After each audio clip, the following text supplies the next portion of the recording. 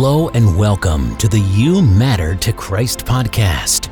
Many of our listeners and guests call this podcast an experience because throughout the variety of extraordinary people we have on the show, you'll hear stories of overcoming trauma, hitting record-breaking business goals, people forgiving the unforgivable, and yes, even miracles that will shock and inspire you. On this show, you'll hear from professional athletes, entrepreneurs, and everyday people from all walks of life.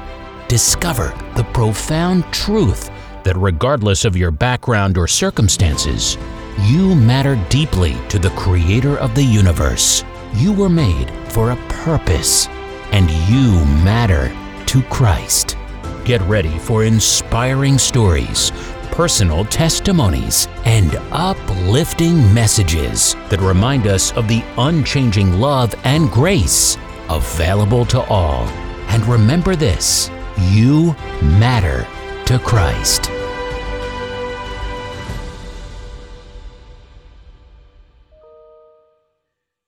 Hey everybody, Chad Burmeister, and I'm your host of the Living a Better Story podcast. The tagline is, you're living a good story. What if you could be living a better one? And for me, there's really only one way to do that, and it's kind of the BC and after. And so what I've found in 100 interviews on this podcast is that a lot of times the trauma that people experience in life is where God shows up for them. And so I'm really excited today to dig in with Chuck. Chuck is with Burning Heart Bible Studies. And if you go to his website, burningheartbiblestudies.com, fact-based Bible stories. So we started digging in before the podcast that there's a lot of translations of the Bible. There's different languages that it's been converted from and to. And so how do you get to fact-based Bible studies? We're going to dig into that and more on the conversation today. So Chuck, welcome to the call. Thank you. And you're in San Antonio, Texas, right? Yes. Excellent. And that's where we said the Alamo is there. I remember when I was in 8th grade, we made a visit to the Alamo, and I have a picture. I think I had my skateboard, and I may have had an earring in my left ear at the time as well. No longer do I wear those earrings in my left ear. So for our audience to get to know you, I like to ask the question, if we were to ask your friends, family, maybe one of your 12 grandchildren, what 3 words do you think that people would use to describe you? Well, I asked around just to find out. I thought that would be interesting, and the total put at the top, thinker. I tend to think a lot, and in group conversations, I'm usually the quiet one. But if I speak up, people are going to listen because I've been thinking. So thinker, an organizer, and then there were 2 that sort of tied for number 3. It was focused and conscientious. I love it. When we start to lean into our God-given talents and understand that there's value placed on that by people that we know and love, it's kind of fun when you start to bring those 2 things into congruence, right? Yeah. So you've had some experience there. Thinking back, if we rewind the tape to your early childhood, were you always in Texas or where were you raised? My dad was a commercial pilot, and we, in his career, we wound up moving a lot up through high school. I spent the last 2 years of high school in the same high school in Fargo, North Dakota, but I averaged a change to a new school every year. Wow. So, some places I was just 6 weeks. Please tell my daughter that, because I think we moved 7 times by the time she graduated. I call it 5 because one time we moved a quarter of a mile away. She's like, no, Dad, that still counts as a different house. I'm like, yeah, it was a better house. That's funny. So what was your passion when you were very young? Like some of your first memories, what was your thing at that age, 5, 6? I talked to my parents about that, and quite a while ago, and they said they could never remember a time when I wasn't in love with airplanes, and that developed into aerospace, and so I became very interested in space. So from a very, very young age, they couldn't remember a time that I wasn't interested in airplanes and I was going to fly airplanes. Wow. Well, this space program going on and all the things going on in space nowadays, it makes you think that Star Wars isn't actually too far off from what we're doing these days. Boy, and some of it's sort of scary too. It is a little scary. Yeah, I heard in the last 24 hours somebody said they may just let the big International Space Station fall into America and it's 100 tons if I heard.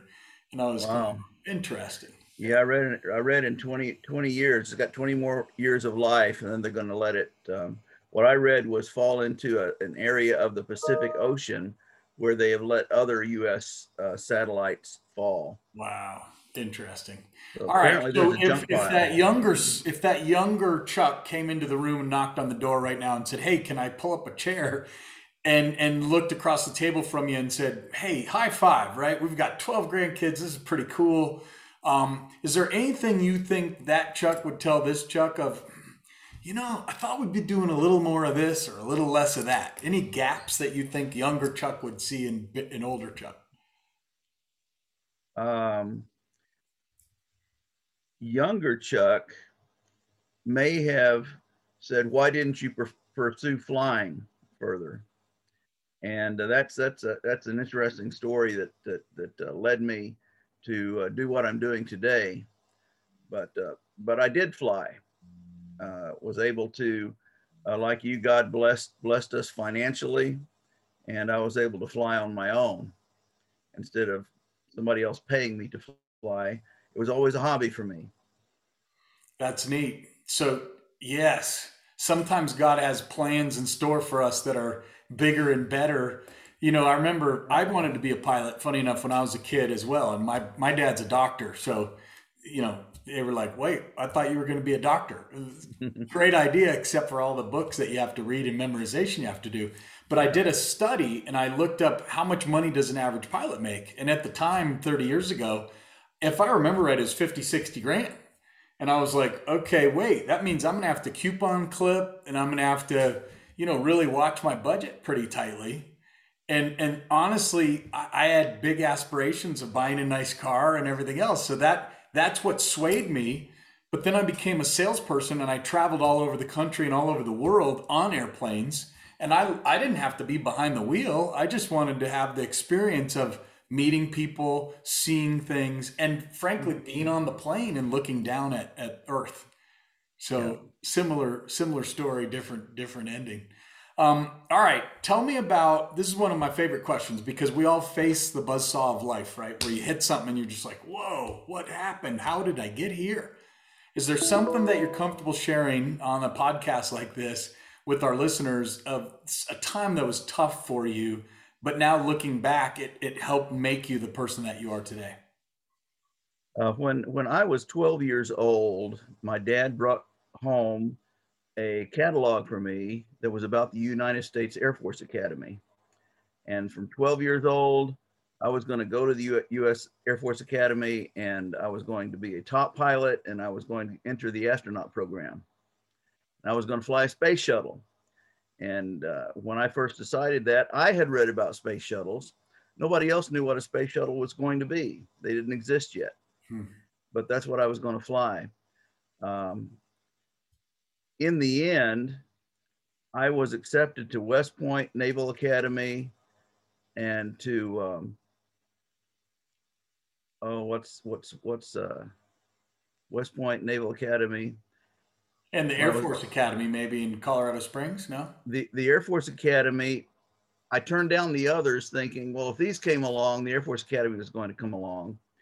And I got a notice from the Air Force Academy that I was disqualified for medical reasons. They had never received my medical information from the Air Force base where I had to travel to get the medical checkups. And that was a blow. I had 6 months earlier received a full pilot scholarship from the Air Force to go to any university I wanted to. And they would pay me to go to school at the same time. And then I would fly for 5 years after that was the commitment. The Vietnam War ended, and couple of years after that, so did my scholarship. And they said, we don't need you anymore. You can be anything else you want to be. You can be a missile person. You can be just a whole list of careers. They told me I had my choice. Well, yeah, I had my choice too. They told me I could be a pilot. And I told them, well, I think I would like to be a general. If you tell me I can be a general, maybe I'll consider staying.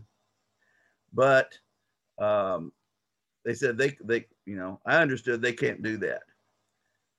What actually happened was they released me without any commitment period. And I finished my degree later. What that led to was 6 weeks after my pilot scholarship was canceled, I entered the Sunset International Bible Institute in Lubbock, Texas, and it was a full grant and all expenses paid and all living expenses paid as well. And I was married at that time, and we had our first child while we were there. So that's something that looked like the world had fallen apart, but it's actually just exactly where God wanted me, I think. Wow. What's funny about that story is that we lived in Colorado Springs. My dad did come into the Air Force, if I'm not mistaken, as a general in medical. And so he never had an aspiration of flying. His was to be a doctor. So I remember as a 3 to 5 year old, when we moved there, I was probably 5, my brother was 3, and we'd drive through the gates and they would salute my dad because he was a higher ranking Right. official. And so we always thought they were saluting us as the 5-year-old and 3-year-old. So isn't that funny how it works out, right? You ended up precisely where God needed you. And my dad his dad died of a brain tumor when my dad was 21. And so he had this very deep passion to be a doctor and help other people so that didn't happen to other people. Nowadays in radiology, they detect that stuff much earlier, and most of those kinds of big brain tumors get averted. So Yeah. his dream came true. But wow, what a small world. Yeah. Yeah, that's neat. What I like it. what that actually led to is my degree. My undergraduate degree was in Spanish literature. So we went to work in Honduras and then Argentina, and did that kind of work for a total of 10 years. And then I developed an interest in international finance through the exchange rate that we were involved in Argentina. And I came back to the United States and got an MBA with an emphasis in international finance and international marketing, and had an international business career. And that's what led to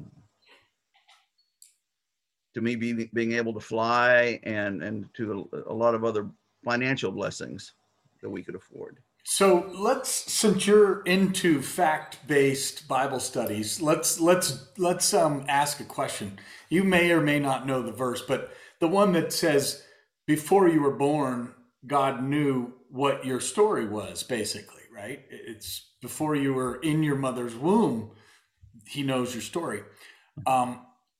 When I went through 3 traumas last year, I hadn't had one for 20 years. Last year was 3, back to back to back. They were spread out. One in January, one in February, and one in September. And these are like near-death experiences. One of them knocked half the revenue out of my company. I mean, just big things that hit anybody. And I turned to God 100% of the time. What happened as a result of that is that I started seeing people show up in my life and recognizing and understanding that indeed the story has already been written. I'm like, wait, you're that person, and you're that person. You've been to different countries, you've studied the Bible. Any perspective on what now that I'm further away, my last one was COVID, and I had a 72 oxygen rate in September. Wow. And that night was close. I wrote a song called 10 Minutes from the End of the Road, because I literally felt 10 minutes, it started to close in and everything. And then I was like, if I was ready to turn my life and keys to the car over to my wife to raise my kids and my grandkids, I was like, I must be pretty good shape and a pretty good place that I'm comfortable with that. Like, I didn't want it to happen, but I was like, God, if it's my time, I'm yours, right? And then everything turned around immediately after that when I surrendered. But I started immediately seeing these people show up, and it started in January when all this started. Have you? What are your thoughts on that? Of the movie's already been written, and it's my job to play my part in the movie, or what are your thoughts on that? Well, God tells us that everything will work out for the best for those who trust Him, and uh, He knows. He's beyond time. He created time. Time doesn't control Him. He controls time, and it's almost like any point in history, He's there right now, and He's in the future time. He's in the time right now. He can tell us what's going to happen because He's already seen it. He's already there. I don't know how He does all of that, but I know He can. Yeah. Trust and faith. I got to tell you, in tragedy number 2, my son had second, third degree burns on his face and hands from a fire accident. And it was bad, and it got worse. And they were like, look, we're going to have to take off half of his thigh and sew it on his face. Wow. And you're going, okay, God, this one's way over my pay grade. I trust you. I have faith. And then I prayed for a miracle, and I never prayed for an actual miracle. And 3 weeks after the burn incident, and they go to unwrap the gauze, and his face was back, like more than you could ever possibly. It's 100% perfect. Wow. His right hand's 100% perfect. His left hand has a little bit of a baseball scar and a little bit of stuff on his finger, but that was the one that held the pan for like 2 minutes because he was being polite and didn't want to put a burning pan down in his apartment that he rents. But God completely took care of that situation. Miracles are amazing. When I first became a believer at age 14, I was of the mentality that God was lucky to have me. And my prayer was something that if I knew how it was going to turn out, maybe I wouldn't have prayed that, but I always prayed, use me how you want to use me. Well, guess what? I didn't become an astronaut. I didn't blow up in Challenger or Columbia. And I have though led a very interesting and blessed life because He's taken me where He wanted me. And right now, I guess in 2003, 2004, in that area is when we first started Burning Heart Bible Studies. We started that with seminars, and again, fact-based seminars, telling the story of Jesus, but taking out all the myth and all the legend, only sticking with what could be legitimately proven. Mm. And it's interesting how that story changes. You find the nativity scenes every Christmas. Yeah, the wise men come in that same night, did they? It was the wise men weren't there. 2 to 3 years later. Yeah. You find in the same story, Christmas story, Mary riding a donkey to Bethlehem, and Joseph leading the donkey. That isn't how they would have traveled. 3 times a year, they would have gone to Jerusalem for each of the 3 great feasts. All the men had to, and it was common for the family to accompany them. And they went in caravans. They were well equipped in caravans, and that's documented in history, in the Bible and outside of the Bible. So the way they would have traveled would have been in a way, it would just trip number 4 to the Jerusalem area. Bethlehem's just 5 miles southeast of Jerusalem. So nothing out of the usual. They had to travel to pay to register for taxes. All the family members had to do it. So one more caravan down to Bethlehem. So let's talk about this big one real quick, because my aunt sent me a book. She's my godmother, and she's very fact-based, very fact-based. And when I say that, it's interesting because I would expect she would say, yeah, the camels came 3 years. Like she knows all of that information. She sent me a book. I think it's called Without Flesh. And the very opening lines of the book are, "This is my body." And so when Jesus breaks the bread, broke it, gave it to his disciples, said, "Take, eat, this is my body." Where I go with that is I think about everything in the world. And when you say "is my body," it's like, yeah, I'm the bread, I'm your hair, I'm everything. Um, but that's my putting my own thinking on it. And so, from a fact-based biblical perspective, when he says "this is my body," is it meant to mean literally is, or is it a symbol? Because I know that's a dichotomy in some of the religions that are out there. Well, I mentioned that my undergraduate degree is in Hispanic literature. It's a metaphor, and we all use metaphors, and we would never hold someone using a metaphor or ourselves to say, "Oh, that must be something that's very literal." Hmm. Um, this is my body. Well, it was It the bread. represents the It body. represents, right, Yeah, right. yeah, yeah. That makes sense. And then the other one in the Bible is the when he turns water into wine. And I've heard someone told me recently that they felt the actual thing there was it didn't actually turn into wine, but we could make it seem like it was wine. It's like, yeah, it's water, but you're tasting it. And if you go inside your mind, you can kind of do anything. Any The thoughts on the wine conversation? when I get into the Greek that was written by the prophets, um, the Greek word is it turned it into oinos. Oinos is a term that can mean either one. It can mean grape juice or fermented grape juice, either one. Wow. And the only way you know is by the context. Uh, what I what I find throughout the Old Testament, warning against warning. Don't even look at it. Don't worry about it. It doesn't And matter. Yeah.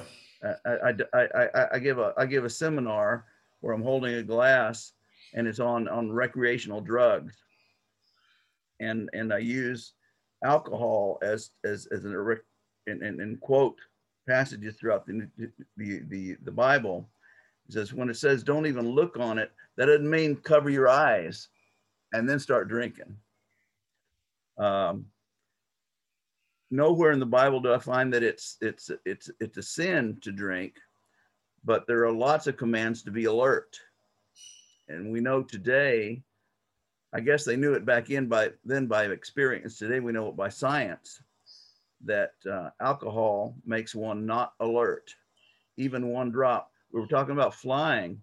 A commercial pilot can't have one drop of cough medicine that has an alcohol content, Mm-hmm. not one drop, or they can't fly for 24 hours. And there's a reason for that. The FAA has decided, no, that influences his reactions, and we can't let him fly for 24 hours. Sure.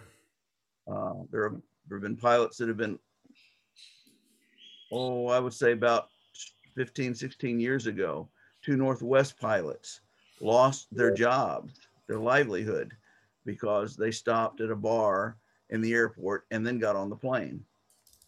And the staff, the stewards and stewardesses, everybody else that was employed on the plane were not going to take off with them. They reported them, and they lost their livelihood. They lost their ability to earn money flying. Wow.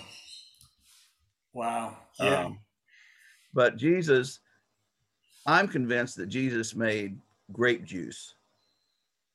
That's what oinos means, unless there's some context that means it has to be fermented grape juice. People have told me, well, it's a wedding. Of course it was fermented.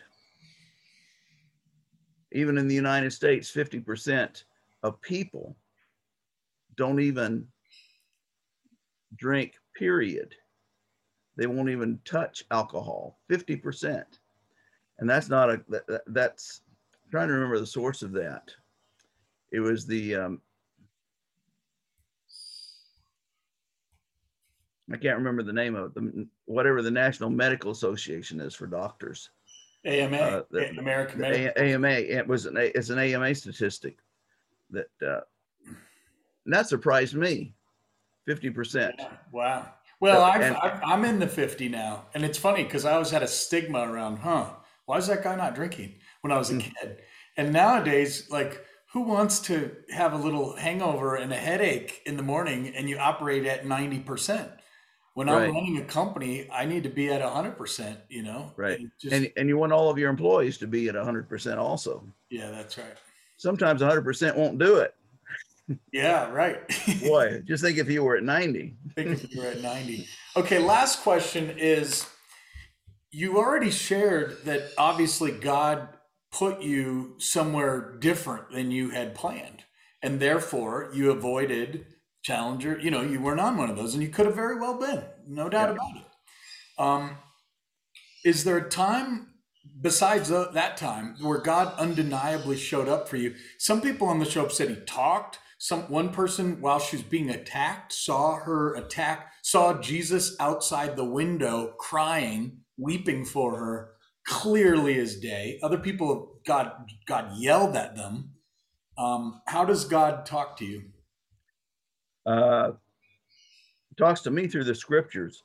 But one thing that happened in my life, there's so many times where looking back, I see God having influenced the outcomes in a way that I would have never chosen. When I was a freshman, beginning my second semester freshman year at the University of Missouri, I was not looking to get married. I was not looking for a serious date. In my aerospace science course, which was all men, there was a woman in there, a young lady my age. And I followed her on the sidewalk. You could say I was stalking her, walked up behind her and said, "Hey, I really like your smile," which was true. "Would you go out with me Friday night?" "No." "Well, I don't give up. You know, by sales, 3 times, right? That's right. If they tell you no 3 times, then maybe you should walk away." Well, I said, "How about Saturday night?" Well, she said yes. And 6 months later, we were married, something I had never planned on at all. That's probably the biggest one time that I could see God influencing my life, because I don't walk up behind anyone on the sidewalk and tap them on the shoulder and start talking to them. I'm the quiet one. Wow. That's amazing. And so the moral of the story is listen to those moments. Like when you're in them, sometimes you're like fighting it, right? And you just have to follow the thread, follow the voice that tells you. What's also interesting, we wrote an app called 77 Pray, and it's launched maybe 6 months ago. For the first 90 days, every morning and night, I prayed. And I'm saying it in past tense because it's in beta mode, the next release, and it's been glitchy. And so I'm pretty close. I'm probably 80% now. And then you read a Bible verse, and then you invite someone to the app. And when you talk to God in the morning and listen, and at night, and you're just on that trajectory, it's amazing, because most people just go through their lives and forget to try to have the communication. And what a blessing it's been to remind yourself to do that. I used to do it every night before bed. I always do that. I'm almost 100%, but not for when I wake up. And that's what's changed, bookending my day with prayer. Well, one thing that's helped me a lot is I talked about looking back and having seen where God has influenced my life in directions that I would have never chosen, but how he's worked it all out. And that's even in some life and death situations. That's helped me to trust him forward. If I see I should have been trusting him backward a lot more, then I'm going to trust him forward as well. Yeah, that's right. Well, Chuck, it's been an amazing conversation getting to know you. If people want to learn more about the fact-based Bible, how would they get a hold of you? At the website is the best place. That's where I take people. We drive everything to the website. And there's my contact information also. Best to contact me through email, because then I can answer in a well thought out way. Excellent. BurningHeartBibleStudies.com. We'll put it in the show notes. Thanks so much for sharing with our listeners today. It's been great talking with you, Chuck. Thank you, Chad. I'm glad I could be here. All right, everybody. We'll catch you on the next Living Better Story. Thank you for joining us on the You Matter to Christ podcast. We hope this journey has reminded you of the incredible truth that your life holds immense value and significance to Christ. As you go about your day, may you carry the assurance that no matter what you face, you are deeply cherished and loved. Remember, you matter to Christ. If you enjoyed this podcast, be sure to subscribe and share it with others who may benefit from this message. Stay tuned for more transformative episodes where we continue to explore the depth of God's love and grace. Until next time, remember that you are not alone. Christ's love is with you, guiding and strengthening you every step of the way. May your life be filled with hope, purpose, and the knowledge that you matter to Christ.